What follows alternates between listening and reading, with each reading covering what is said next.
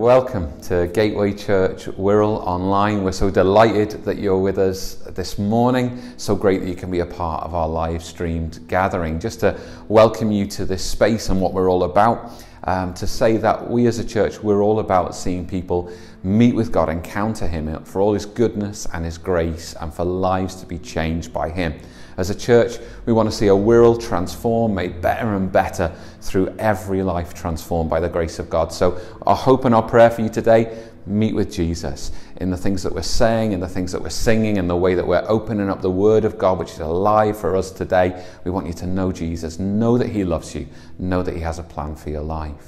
And as we're going through our gathering this morning, do please connect with us here in this live stream space. You can fill in our connection card. The tab, I think, is at the top of your screen. Request prayer if you'd like to. There are great, friendly people who would love to pray with you. And do just connect with us in any and every way that you'd love to. As a church, we gather. That's what we're about today. When we come to the close of our gathering, I'll tell you how you can connect with us going forward into the week. So have a really great time. Be blessed. Enjoy yourself and enjoy Jesus, we pray. Good morning. Good morning, Gateway Church Wirral. We're so delighted to be able to gather in this fantastic way, each of you in your own homes, or those of you who can't be with us on Sunday, catching up during the week. And just to let you know as well, if you do happen to miss any of our Sunday gatherings, you can catch up at any time at all via our YouTube channel.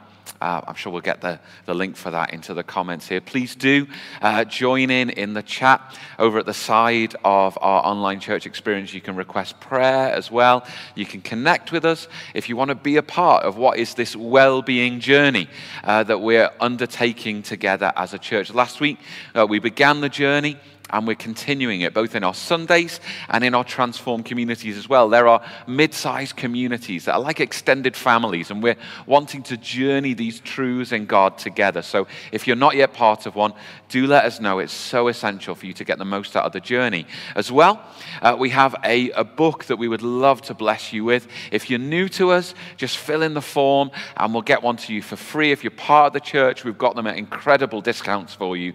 So we want everybody to be maximizing this, because we believe that God has a plan for our well-being. When the world is shaken, when everything around about us seems utterly up in the air, we recognize that God is sure and certain. This is the God that we're coming this morning to learn more of, to follow, and the God that we're coming in a moment or two just to worship and to celebrate His goodness and His grace. I hope that you're up for that, and I hope that you're willing to encourage one another as we seek after God this morning. Just a couple of things to let you know of as well. If you happen to have children with you, again, we'll put the details in the chat, but make sure that you're engaging with our kids' work. They've got a Zoom this afternoon at 4:30. Excellent. And on our YouTube channel as well, we've got some story times that your kids will really enjoy as they're getting ready for bed tonight. There's youth work as well, and so much that's going on. I know so much is in the virtual space, but we're really making the most of it. One further thing, a week on Thursday, that's the 28th of this month, we're going to be getting into our church rhythm of fasting and praying once a month all together, and renewing that in this season. And what we're inviting you to do is maybe to be fasting through the day for one meal, the whole day, whatever it is that's right for you. And we're going to be seeking God in some particular things that we'll share with you as we get closer. And then that evening at 8:15, we have about an hour on Zoom together as we break fast and as we pray together and seek God, which we're aware is just so important for us, especially in this season. Good morning. Good morning. How are you all this morning? You feeling good? At home, relaxing in your pajamas? I'm a bit jealous. I might turn up one day in my pajamas.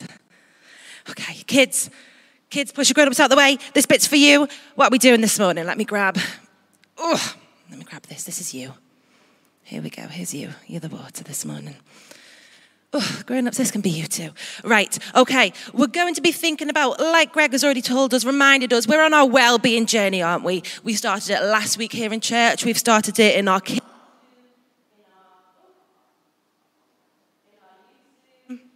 Can you still hear me? Oh, I disappeared for a second. I'm back. I am back. Okay.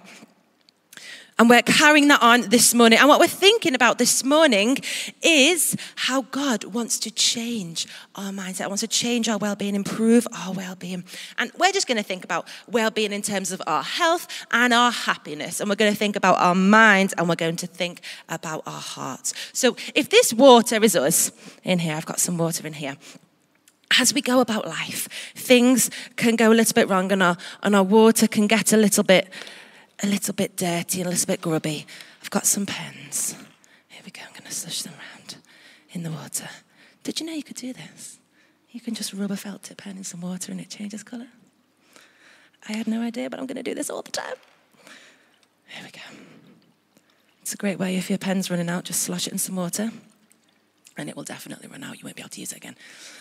But you'll have some great coloured water. Okay, so my water's already been coloured. It's already changed. My mind's getting a little bit foggy. My heart's getting a little bit heavy. I'm going to add a little bit more. I've got some dirt. I've got some sand. I've been digging up the garden this morning. Don't join in with me, please. Don't dig up your garden. Okay, I'm going to add that in there. Okay, and now I've got some actual rubbish as well. Here we go. I'm going to add that in. Oh, dear. Right, let me give that a mix. All around. Here we go. And this is what can happen in life. Sometimes our mind, our hearts can get a little bit foggy, a little bit muddy, a bit murky. There's a lot of things going on there, and we're not really anymore as healthy as we could be. We may be our physical health or just our mind. We're not as healthy as we could be. But God wants to change us. And if you let him, he can help you with this. Now, what could I use to get rid of things out of this water? What can we use if we've got lots of big things in the way of our water? How can I get them out? Let's see, I'm going to transfer it into one here. Oh, I've brought a colander. Did you think of a colander? Let me add that there. There's a crack in this bowl, so this might be interesting. Here we go. Oh, wonderful. I've already got rid of quite a lot there. There we go. So maybe that could be that we've started to ask God to help us, to help change us, to help renew our minds. Maybe we've gone to him in prayer and he's already started doing work in our lives. There we go. He's already started helping us to change and cleaning us up there. There we go. But we've still got a little bit of not too great stuff in there. We're still not as healthy as we could be. So here we go. Let's go one step further. I've got a sieve. There we go. Let's get rid of some of that soil and sand. Oh, that's better. There we go. I've got rid of a bit more there. We're carrying on. God is carrying on doing a work in our lives if we ask him to, and if we let him, he's carrying on, fixing us up there, making us more healthy. But look, we're still a bit of a mess there. Oh dear, right, okay. I've got a coffee filter. Here we go. Let's see if this happens. Oh, here we go. I'll just pour a little bit in. There we go. And slow and steady, it's starting to come out. Here we go. And God does things not at the speed of light all the time. God has the power to completely heal us in an instant and to completely change us in an instant, but he doesn't do that all the time. He changes us slowly. Bit by bit, he chips away at us because he's teaching us things in the process. He's not going to do it super quickly. We're not going to learn much from that. Slow and steady, he's going to, if we let him, change our hearts, change our minds, help us heal, make us healthy again to how he intended us to be. Now then, as you can see, the colour that I changed the water to at the beginning, it's still there. I haven't gotten rid of the colour. And that's because, like I said, God takes his time to change you and to change your heart. I'm not gonna convert this back to how it was straight away, because it would be silly of me to tell you that God changes you in an instant and he changes you super quickly and it's all magical, click of a fingers, you say one little prayer and he changes you all and he makes you super healthy again and renews your strength and your mind and your heart. He could, like I said, but he's doing a work in you slowly and steadily. He's transforming you. And this is the difference between being changed by the world and being changed by God. I've got some toothpaste here. Okay, and this is what happens when we allow ourselves to be changed by the world. Yeah. and we're struggling again with our thoughts and our minds and our hearts and our health, and we try and turn to things of the world to fix us. I'm going to squirt this out maybe into a bowl. There we go. And we try and fix, and we conform to the ways of the world. I'm squeezing this toothpaste. I'm very aware that there are some people that think squeezing toothpaste is an absolute sin. Are you a squeezer or are you a roller? There are two types of people in this world. I'm a squeezer. My husband is a roller. It's tense in our household when we brush our teeth. Well, here we go. Look, we've tried to be changed by the world, and look what's happened. All that's happened is we've emptied ourselves. It's changed. It looks different, definitely. But it's all squashed up. It's empty. Nothing inside anymore. It's all empty. It's all come out. We're changed, definitely, but I don't think for the good. We're feeling pretty empty. Whereas this is what happens when we allow God to change us. We're a bit like this balloon. There we go. Bit by bit. We start to stretch. We start to be filled. He continues to change us, to shape us. Again, if we let him, if we ask him to, and we allow him to do it, he starts to fill us a bit more. We start to stretch. We start to change. And it just keeps going. He keeps filling us up. And what are we being filled with? We're being filled with the Holy Spirit, aren't we? That's what happens. God will change us slow and steady so that it works, so that over time we're not as muddy and murky and unhealthy anymore. We start to transform back into what he intended us to be. And he fills us, not like the toothpaste, where we got empty. Don't be conformed, the Bible tells us, don't be conformed to the patterns of this world, but be renewed. Be transformed by the renewing of your mind. Be transformed like this balloon. It filled with air. It was transformed. It didn't have the same shape anymore. It was filled with the Holy Spirit. That's what God wants to do. He wants to transform you as he's changing you. Okay. So let God do that. From this morning, make that decision that you are going to allow God to transform you, to change you, to be a healthier, happier you. Thank you. Aren't these fantastic images to help us to understand the work of God in our lives? And it's really great to have this freedom within this understanding, to know that God is doing an ongoing work within our lives. And there's only just a little bit of me that's disappointed that there were coffee papers on the stage, and now I've come up and there is no coffee. So if you're drinking a coffee at home, do not put that in the comments, because I don't want to know, because I don't want to sin in my resentment.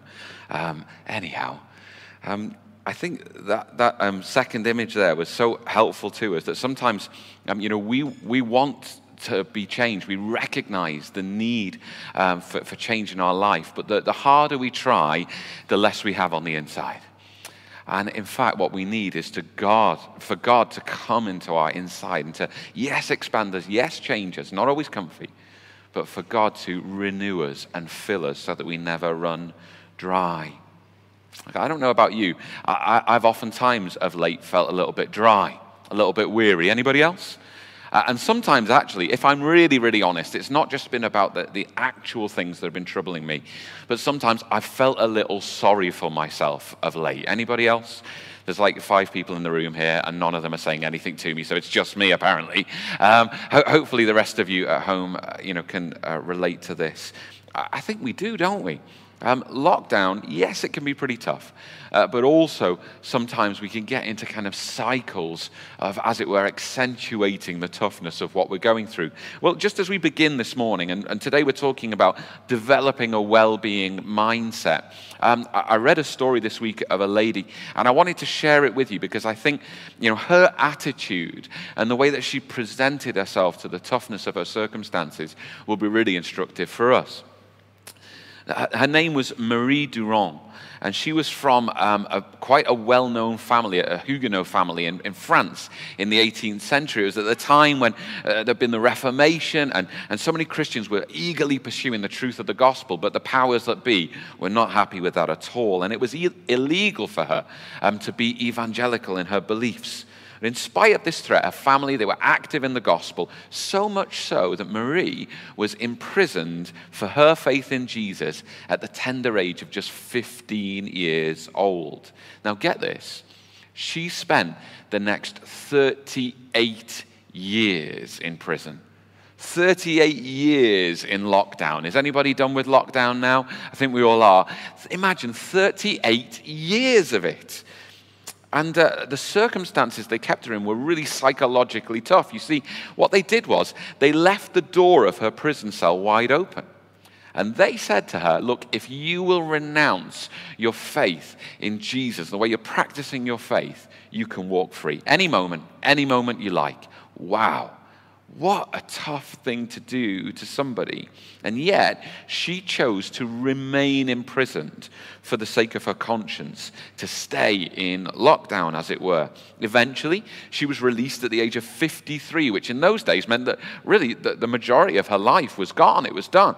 But after she'd left that cell, they found that she had written the word resiste, resist, on the stone walls all around her. This was her mindset. She was saying to herself, in God, I will not give in. I will not compromise my faith. She was absolute in her commitment to Jesus, no matter how challenging the circumstances around her. And they really were challenging. Look, I know Grace was joking about how like squeezing the toothpaste might upset you. I think I'm going to really upset you now. Because on one occasion, rats, while she were asleep, gnawed part of her foot off. You don't really need that on Sunday morning, do you? But it's the truth. In spite of such devastating things happening to her, psychologically, mentally, physically, spiritually, she kept strong. And we're going to come back to her a little later on and find out why it was that she was able to remain strong in her commitment to God and her journey. And as we progress in our well-being journey, look, we're unlikely to see any change in our lives if we aren't willing to, as it were, set ourselves up for change. To begin, as Grace was sharing, that process, slow though it may be, lifelong though it may be, if we're not willing to say, yes, I can grow, I can come to a place of change and of the well-being, the shalom that we were talking about last week of God in my life, well, we're going to struggle if we can't. Selwyn Hughes, a Christian leader, he wrote once in a book called Christ Empowered Living, he wrote this, to win the battle of the mind is to win one of the greatest areas of life. It is said that no real change can take place until a person's thinking is changed. And so today, we're going to consider 3 essential elements of developing a well-being mindset. They are to know who you really are, to know where you're really at, and to know that you can really change. And I've mentioned it already, but if you've not yet got one of our books that we're recommending by Dave Smith, God's Plan for Your Wellbeing, you're really, really going to want to get a hold of this. It's full of practical wisdom and daily helps for you in this. So make sure that you let us know, and we'll get a book for you. Part of what we're going to do today, and you'll see it in your book through the week, is to consider another example, the example of a man named Elijah. Now, he was a prophet in the Old Testament, and you'll see in your books, in fact, that there's some detail about him. But I wanted just briefly to share a little bit of that detail. He was born around 2,900 years ago in a place called Tishbe in Gilead, probably in Jordan as it is today. And for many years, his circumstances were this. His nation, Israel, the people of God, in fact, they've been experiencing serious spiritual and moral decay. The golden era of the kings like David and Solomon, it was long past. And there'd just been wickedness after wickedness from the king down since. Now the king was Ahab, and he was worse than all the rest perhaps put together. He was married to a lady named Jezebel, who had brought in a false way of worshipping a false god named Baal, and it was absolutely horrific in its practice. Not only that, but she began killing people like Elijah, the prophets of God, and raising up her own false prophets. Against this background, Elijah comes onto the scene, and he pronounces judgment upon the king, upon the nation, calls them to repentance. And his story is dramatic, not in just what he's saying, but what he's experiencing and what he's doing in the power of God. Right there at the beginning, he prophesies that God's going to bring a drought as part of his punishment and returning his people to himself. And it happened. But within that, God then provides for Elijah. He's fed there by, get this, you're going to have to read this for yourself to believe it, but he's fed by ravens bringing him food. That's pretty dramatic, isn't it? I was with my lad in Birkenhead Park having our daily exercise the other day, and we were eating a little packet of crackers together because every good walk needs a snack. I think I'm right. And there we are, sat on the bench, and we're eating the snacks, and our hands are really, really cold. And he dropped a cracker, and instantly every single bird in the park, eyes on us. And they're like, right, and we walked like 3 steps away, and a crow came, and it was in there. He had that cracker before we got moving. How strange it is. Birds were bringing him food for Elijah. And not only that, but God provided for a widow to take care of Elijah and provided miraculous food for Elijah, for this widow and her son. Tragically, the son passes away. And yet, even in that, God ministers through Elijah so that this young man is brought back to life. It's incredible. And from this provision, God brings Elijah to come back and confront Ahab, the king. He meets with another man of God, Obadiah, and they work together to bring about this moment on a place called Mount Carmel, where the falseness and the depravity of the wrong ways of living and of worshiping are shown up, and God has victory through Elijah, brings indeed fire down to demonstrate that he is the one true God.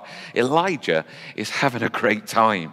It's absolutely fantastic. Not only this, but Elijah then is moved by God to pray. The drought ends, the rain comes, and the Spirit of God comes upon Elijah, and he outruns the king's chariot for around about 40 kilometers. I can't outrun anybody for about 40 paces, I don't think. Wow, Elijah is experiencing some powerful and profound things. But even so, he comes to a place in life where the persecution, where the trouble, where the difficulties of circumstance, they've actually built up upon him. And that's what we're going to see this morning. We're going to come again to worship God right now. I don't know about your life. Maybe you've experienced some incredible things of God. Maybe you've known. And maybe you continue to know up here that God is true and gracious and good and kind and powerful. But sometimes down here, or in our gut, or in our spirit, in spite of what has been and what we do know, times can be tough. Things can get on top of us. We can lose sight of what's really important in life and lose our way. And so we're going to see that actually we need to come again to get that well-being mindset, which God can help us with, to know who we really are, where we're really at, and know that we can really change. So come on, let's bring our lives before God openly, honestly, and worship him again for who he is. So Lord Jesus Christ, we thank you that we can worship a God, that we can pray to a God who comes to us with love, unfailing love, constant love, and that God, you are higher than the mountains that we face. Lord Jesus, we can trust in you because of who you are and because of how you are able to work your good purposes in our lives, no matter what we face, no matter what we are surrounded by. We trust in you. Amen. Amen. Amen. We trust in God. So we're going to come to our God, and we're going to start to understand how it is he wants to speak into our lives, your life, my life. Unique as they may be, we know that God wants to do incredible works in each of our lives. And the first thing for us to consider is to know who you really are. Who do you think you are? Now, I thought I had a pretty good sense of who I am, who I was. Yesterday, we were doing a bit of cleaning around the house. You kind of just slowly have to get your house back to normal after Christmas, don't you? I still have to take down the lights from the outside of the house that Erin wanted me to put up before. It doesn't seem like they've been up long enough, if I'm honest. But we're getting the house back to normal, doing a bit of cleaning. Erin's fixing the bathroom, moved the bathroom scales out from underneath a little unit, which I think, we can be honest, underneath a unit and out of sight is where bathroom scales belong. Can I get an amen? But anyhow, they came out so a bit of cleaning could happen. Of course, the kids are like, ooh, what's this? And so one by one, the family is spending some time on the scales. And I come up from doing some work downstairs and I'm told, Daddy, come on the scales. And, dragging my feet, I came onto the scales and I thought I knew who I was. Turns out there is more of me than I thought that there was. I am, I'm going to say I'm a bigger man. And you can choose how you want to interpret that. I'm assuming you mean a bigger man in my mental powers and my spiritual. Anyhow, the scale didn't measure that. It measured the other stuff. There's more of me than I thought I was. Look, seriously, we can kind of lose track of who we are and how we are and where we're going in life. Another way of kind of thinking about it is in your well-being books. I was reminded of the movie The Lion King, and within The Lion King, that key character, Simba, he forgets who he is. That's kind of what the story is, really. He kind of forgets who he is through circumstances, tragedy. I'm not going to spoil the story, but he forgets who he is. He's the son of the king. There's that defining moment, isn't there, where his father appears to him in kind of a vision and tells him, Simba, remember who you are. You are my son. Remember who you are. Can anybody else hear the voice of James Earl Jones in their ear? It's just me?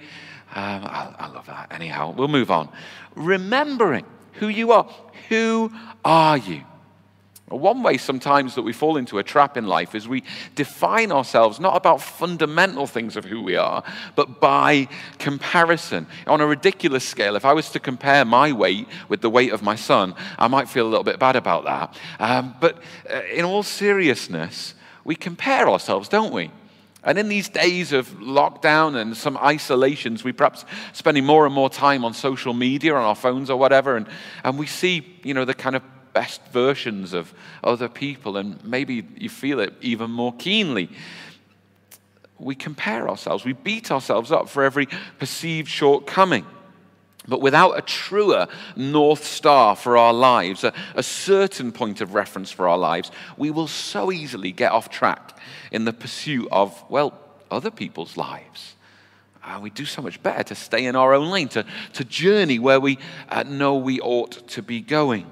Even the seemingly wealthy and successful can go off track. Again, I've mentioned him, that the gentleman who wrote our book, Dave Smith, I was listening to him recently, and he was telling me the example of Justin Bieber. Does anybody want to know some more about Justin Bieber? I'm sure you do. Thank you, Favor. I appreciate that. And he found incredible fame and fortune at a young age, didn't he? And he was set for life, you might think. And yet he went off track pretty badly, with increasingly wild and self-destructive behavior. I remember an instance where he was trying to get on a plane with his pet monkey. Does anybody else remember this? The guy had lost any sense of where he was going in life. It was pretty messed up. And it wasn't really very funny. In fact, there were some deep-rooted things going wrong with him. And yet now, Bieber credits God as the true North Star of his life. The one who saved him from hedonism and drink and drugs, and the one who got his life back on track. This is how Justin Bieber puts it. He says, we have the greatest healer of all, and his name is Jesus Christ. And he really heals. This is good news, isn't it? It's incredibly good news. And in one post to his, get this, 180 million Instagram followers. Just let that sink in for a minute. This is crazy, isn't it? But he wrote this: Jesus loves you. Be kind today. Be bold today. And love people today, not by your standards, but by God's perfect, unfailing love. He's a bit of a preacher, isn't he, Justin Bieber? Did you catch that? Not by your standards, but by God's perfect, unfailing love. If it's by our standards, so often influenced by everything around us, so often swayed by how we're feeling, we lose track so quickly of who we really are. But God knows. Coming back to the story of Elijah, identity was actually supremely important for him. He started out incredibly well, didn't he? He was faithful. He was brave. He had such a great victory over those false religions and the terrible practices of King Ahab and Jezebel on Mount Carmel. Yet almost immediately after, he endured what we might term a devastating burnout before God finally restores him. In those days, even more so than today, names were incredibly important, what the names mean. And Elijah or Elijah, it means the Lord is my God. Can you imagine any time anybody ever says your name to you, you'd be reminded the Lord is my God. And it set the tone for his life, for his ministry. Right at the beginning of his ministry in 1 Kings 17, verse 1, we read that Elijah is speaking. He says, "As the Lord, the God of Israel lives, before whom I stand." That is solid, isn't it? As God himself before whom I stand. This is where I find myself. This is who is journeying with me. This is where I'm going. It's so certain. He knows that he is God's. He knows for what he stands. He stands because of God, before God. That's a solid foundation. Yet, by the time he's burning out, after the highest point of his ministry, he's lost all this certainty. We find him soon after in 1 Kings 19. And in verse 4 and 5, we read this. "While he himself went on a day's journey into the wilderness, he came to a broom bush, sat down under it, and prayed that he might die." It doesn't get lower than that. He said, "I've had enough, Lord. Take my life. I am no better than my ancestors." Then he lay down under the bush and fell asleep. All at once, an angel touched him and said, "Get up and eat." He got an insight there to things are going to improve. So, don't despair. But did you know how Elijah, when he was talking to God in the depths of his despair, he said, "I'm no better than my ancestors, those who've come before me." He's changed the foundation of his life from standing before his God to standing or stumbling after his ancestors. How about you? Maybe you think you'll never amount to much because of where or who you come from. Or do you worry that you'll never measure up because of how illustrious previous generations were? Are we comparing ourselves? And we think sometimes comparison's a useful thing, but God calls us to something better. It is who we are in God, no one else, that is the defining statement, characteristic of our lives. God loves each of us personally and perfectly. It's been said, and it's true, that God has, as it were, no grandchildren, only children. For none of us, if we come to God, receives his love secondhand.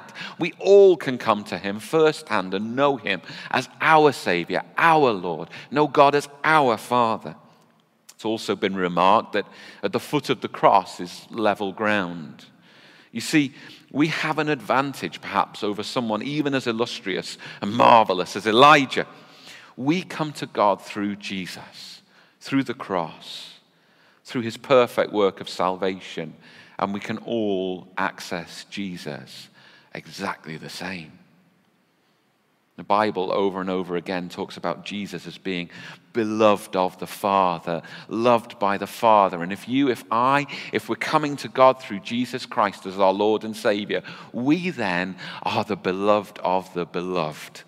The Bible teaches us in Ephesians 1 that God, he actually established all of this long, long ago. And the Bible tells us in verse 6 that he has blessed us in the beloved. This is who you are if you're in Jesus. God's favor is upon you through Jesus Christ. In Colossians 3, we're told also in verse 12 to put on then as God's chosen ones, holy and beloved, compassionate hearts, kindness, humility, meekness, patience. We can live like this confidently, compassionately, because of a true foundation. If the worship team would come. Because of knowing that who we really are isn't about our successes or failures, but about the unchanging love of God. Who are you? You're loved by God. Who are you? If you're a Christian, if you're in Christ, you are the beloved of the beloved. And I want to encourage you to understand who you are. It's not dependent upon the ups and downs of life. It's not in comparison with anyone else. It's because of your God. Right now, if you don't know the love of Jesus like I'm describing it, why don't you let us know? And we would love to pray with you. Our hosts, they're there for you. They want to encourage you and pray with you as we come again in worship now.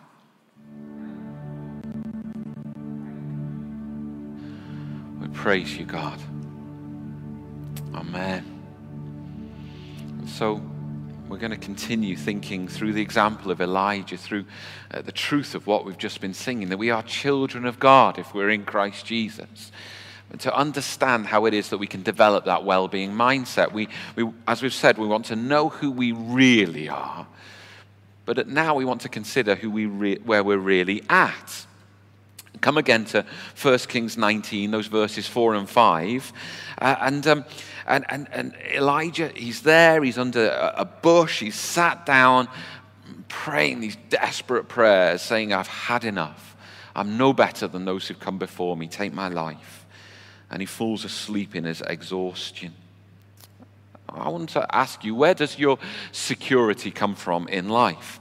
See, for Elijah, he'd really been out there at the forefront of what God was doing and spent much of his life, of his ministry, being hidden, preserved, protected by God and faithful people from those who were seeking his harm. And so often God had saved him, preserved him from harm. Powerful people, the royal family, wanted him out of the way. And yet he remained committed to the message. How tragic it is now that he's willing to kind of, as it were, throw in the towel even of his own life. Maybe the combination of the persecution heightens to an extreme point after the events of Mount Carmel. Maybe those long, hard years during the time of drought and famine. Well, whatever it was, the build-up means that Elijah, he takes his eyes off of his hope in God. And he sees only all the trouble around him. There he is. What did those verses tell us? He's out there in the wilderness. It looks bleak. And there's just this bare bush of a thing, and finds himself under the meager shade that it offers. He thinks he knows where he is, but does he really know where he is? Circumstances in life where we feel like we're at, these circumstances of pandemic, of lockdown and so on, they can knock us. The past year and, well, even 2021 so far makes us feel sometimes like there's no hope. It can feel like a wilderness. Yet, in fact, Elijah had been used to prophesy the drought that he had been sustained through. He had been used to prophesy the judgment of God that now others were so profoundly resenting. It shouldn't really have been a weight on his shoulders, rather a reminder in all these things that God was in control. The circumstances all around about him, even though they looked bleak, they actually spoke of the work that God was doing in his life and around about him. In James chapter 5 and verse 17, the New Testament talks about Elijah, and it says that Elijah, get this, was a human being just like us. Does anybody feel a bit like Elijah? Or maybe we don't, so that's why the Bible reminds us he was just a man. But then he prayed that it would not rain, the Bible tells us, and it did not rain on the land for 3.5 years. There it is. Elijah was a human. But also, God was at work in him and through him. I have a blinding news flash for you this morning. You're a human. If you're at home in your living room with anybody there, maybe you could turn to them on the couch. If they've had at least 2 coffees, you can say this honestly: you are a human. If it's been less than 2 coffees, it's borderline, frankly. But look, it's reality, isn't it? We are human. And sometimes we need to remind ourselves of this, that look, no matter how much God has been at work through you, no matter how much you've achieved or seen, you're still a human. It's helpful to us because we don't need to pretend we're not, to pretend that we're more than we are, sometimes to pretend that we've got it all together. We can actually admit to God that we really don't. Rick Warren, in the book The Purpose-Driven Life, I know many of you have read it, he put it like this. He said, don't repress it, confess it. Don't conceal it, reveal it. Revealing your healing is the beginning of healing. Do you understand what he's getting at? Knowing where we're really at, being honest about the circumstances, isn't actually the beginning of despair. It's the beginning of healing. We confess it, knowing that God is our help. We admit where we're really at, and God can move us from fear to peace. That shalom peace that we talked of last week. Again, in the New Testament, John's first letter, chapter 4 and verse 18 tells us, there is no fear in love. It might look like the wilderness, but where are you? You're in love. Because perfect love, John says, casts out fear, because fear involves torment. But he who fears has not been made perfect in love. Look, there's nothing wrong with admitting that we're in tough times, that we're human, that maybe we've made mistakes, that we've erred, that we need God. In fact, I would urge you to call out your help to God as often as you possibly can, because into this, God comes to our fear and brings love. He wants us to be free, truly free. God says that he wants us to be free indeed. That is really free. So know where you're really at. And then from this place, then know that you can really change. I've said oftentimes when there's been many of you here in the room who likes change. And I think the most we've ever had is about 2 hands half raised. Most people don't like change very much. And this whole series, this whole well-being journey, it's about how God wants to work his purposes of change in our lives. And I don't know, maybe you feel, maybe you're thinking, oh goodness, but that's how I've always been. Or I'm just too tired, or I can't change. Or maybe you've leafed through your well-being book and you've seen some of the topics up ahead and you're thinking, goodness, I'm going to skip that Sunday. I don't want to address those kinds of things in my life. It's understandable, maybe. But to really come to the well-being that God has for you and for me, we need to be going into the journey with an I can grow mindset. There's a sociologist, Carol Dweck, and she talks of a growth mindset. She studied it extensively, mostly amongst children, but adults too, because we can change. And what she's found is that when people, kids, adults, even if they only have quite modest abilities, if they come into a circumstance with a mindset that says, I can grow and I can develop, well, they do. They really do. They maximize their opportunity. Yet, she found that even folks with really quite high-level ability, if they don't believe they can change or grow, then they stagnate. They're static. They don't move. I'm grateful to Pastor Dave Smith for this book that we're enjoying and these resources that we have as a church during this season. And it was him who, in his speaking, pointed me towards thinking about Justin Bieber. I have to confess, I might not have thought about Justin Bieber otherwise. And he also pointed me to think about Leicester City, who I really don't like to think about at the moment, being 1 point ahead of Liverpool in the league. It's not right. Anyhow, let's move on. But you'll remember, amazingly, wouldn't you, how Leicester City won the league those years ago. They were 5,000 to 1 outsiders. And they won. They had good players, a good team, but maybe not superstars. What they had was a can-do attitude. One player, Mark Albright, and he summed it up like this. He said, we've got that never say die attitude. I think that's won us a lot of points this season. And it's not just that attitude for yourself, trying to be the hero of your own story. That doesn't work. But it's actually that attitude together as a team. We as a church are urging you. I am praying for each and every one of us that we'll stop trying to do it on our own and that we'll do it together. And we have these transformed communities. Each and every one of us needs to be. Please, God must be a part of a transformed community. Week in, week out, growing together. Again, thinking of Leicester City, the captain that year, Wes Morgan, he said, "I've never known a spirit like the one between these boys. We're like brothers." And yet, even more than having a can-do attitude individually, having a can-do attitude in our transformed communities, we have one who speaks this possibility over us. He knows what we can achieve, who we can be. He's cheering us on. We return again to the story of Elijah, and we follow on in chapter 19 from verse 5 onwards. The story goes like this. He lay down under that bush, fell asleep. The angel touched him and said, "Get up and eat." And he looked around, and there by his head was some bread, baked over hot coals, and a jar of water. He ate and drank and lay down again. And the angel of the Lord came back a second time, touched him and said, "Get up and eat. The journey is too much for you." So he got up and ate and drank. Strengthened by that food, he traveled for 40 days and 40 nights until he reached Horeb, the mountain of God. You remember I said he'd run like 40K before? Now he's journeying 100 miles. And he's doing so because God is enabling him. It's not just saying I can. It's not just having one another encouraging one another in the can. But it's having the God who actually equips and enables the can do. Now you and I, you might not go to sleep tonight and be woken by an angel in the night. If you are, would you let me know? I'd love to hear about it.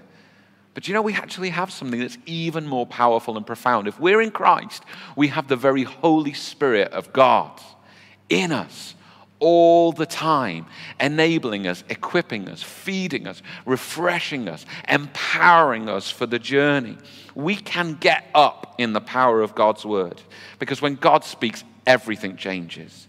We can invest in this journey, reading his word together in transformed communities and knowing that God is changing us. You remember Marie Durand, who I mentioned right at the beginning, in her terrible lockdown? You know, the main thing that got her through, even though she didn't have that community around her at the time, the main thing was this. She was praying through a little book of Psalms. And I'm told that if you could open up her little psalm book to Psalm 42, you could still see the tear stains on the pages there. And the words, they powerfully resonate with us even today.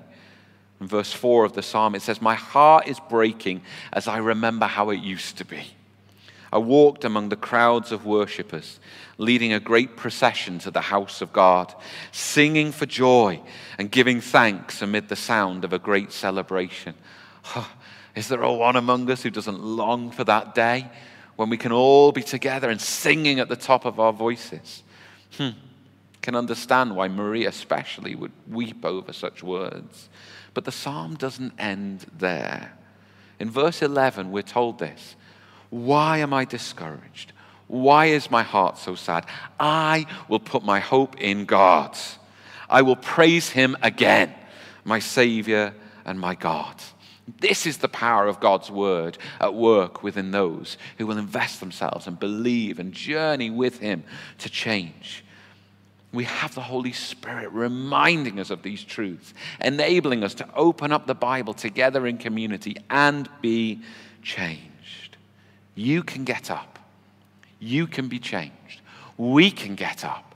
We can be changed. So we have this well-being mindset to know who we really are in Christ, to know where we're really at, to know that we can really change. And if we will allow God to work these things through us, then, as John 8 and verse 32 tells us, then we will know the truth, and the truth will set us free. Over these weeks ahead, we're going to be continuing in the various areas of our own well-being. But right now, we're reminding ourselves, rooting ourselves in the fact that we are beloved of the beloved. We're full of the Holy Spirit. He gives us everything we need for this journey. And so we come now as we close to share in communion together, which reminds us, look, if your life is in Christ, it's because of what he's done for you. that he's done everything that is necessary for you, and that he wants to work out his good purposes in your life and through your life for the good of those around you and the glory of God our Father. And so we come and we take the bread. And here and at home, I would encourage you to take it and to eat, that Christ has been broken so that you might be made whole, that you might be healed. And so we come and we present our lives such as they are, no pretense, but say, God, we worship you and we thank you for what you have done. Please be our healing and be our enabling today. And as we take the bread, we also take the cup. And again, giving thanks to God that his life, his blood, was shed so that we might know life. Not only this, but Christ Jesus has risen from the dead so that we know that his life is stronger than the power of death. It is stronger than the power of the grave. He has conquered sin, and in him we can also know the fullness of life and resurrection life to come. And so we take and we drink together. And we pray. Jesus, we thank you that better than ourselves, you know who we are. We thank you, as we read in the book of Ephesians, that before anything, everything, you predestined for us to be chosen. You predestined for us to be transformed so that we might be those beloved of the beloved. God, we thank you that you know all things, and by your grace today, you're revealing some of these truths to us, reminding us again, so that we, and together we in community, full of your Spirit, might go on this journey with faith, glad hearts, anticipation of what you will do in us. Jesus, we pray, each and every one of us, let us be in you. If there are folks here today and their lives are not yet in your hands, God, I'm praying for them, that they would have the courage to place their lives in your hands, the humility to place their lives in your hands. Each and every one of us, that God, we be reminded to stop living as though we haven't, but to put our lives again in your hands, every part, so that you will accomplish your perfect will in us and through us. God, we're seeking your good, not just for ourselves, but for our world. We're seeking your good, not just for ourselves and our world, but because we want to glorify your name. Have your way, Jesus. Amen. Amen. Come on. If you're seated again, why don't you take these last moments as we worship God to get to your feet and celebrate that he knows you. He sees you where you are, and he knows you for who you really are, for who he's really made you to be. And we can journey with him with that attitude of heart and of mind. Together, God is doing good things in us. Together, God is doing good things through us for those around us. Amen. Once again, it's been such a delight to be able to share together as a church this morning. And we know that taking what God has been doing in our lives, we can go and have wonderful weeks with him. Just to invite you to journey together with one another as we go through the week. We as a church, we don't just gather, but we get going into what God has for us together. And we have these things called Transform communities. We would love to help you to connect with other like-minded people who are exploring God's goodness and grace and seeing how they can be a part of his transforming work in the world. So again, hit us up, get in touch. We'd love to help you to connect. Anything that you need, any prayer requests, do let us know. And we'll love to see you again this time next week. God bless you, and bye for now.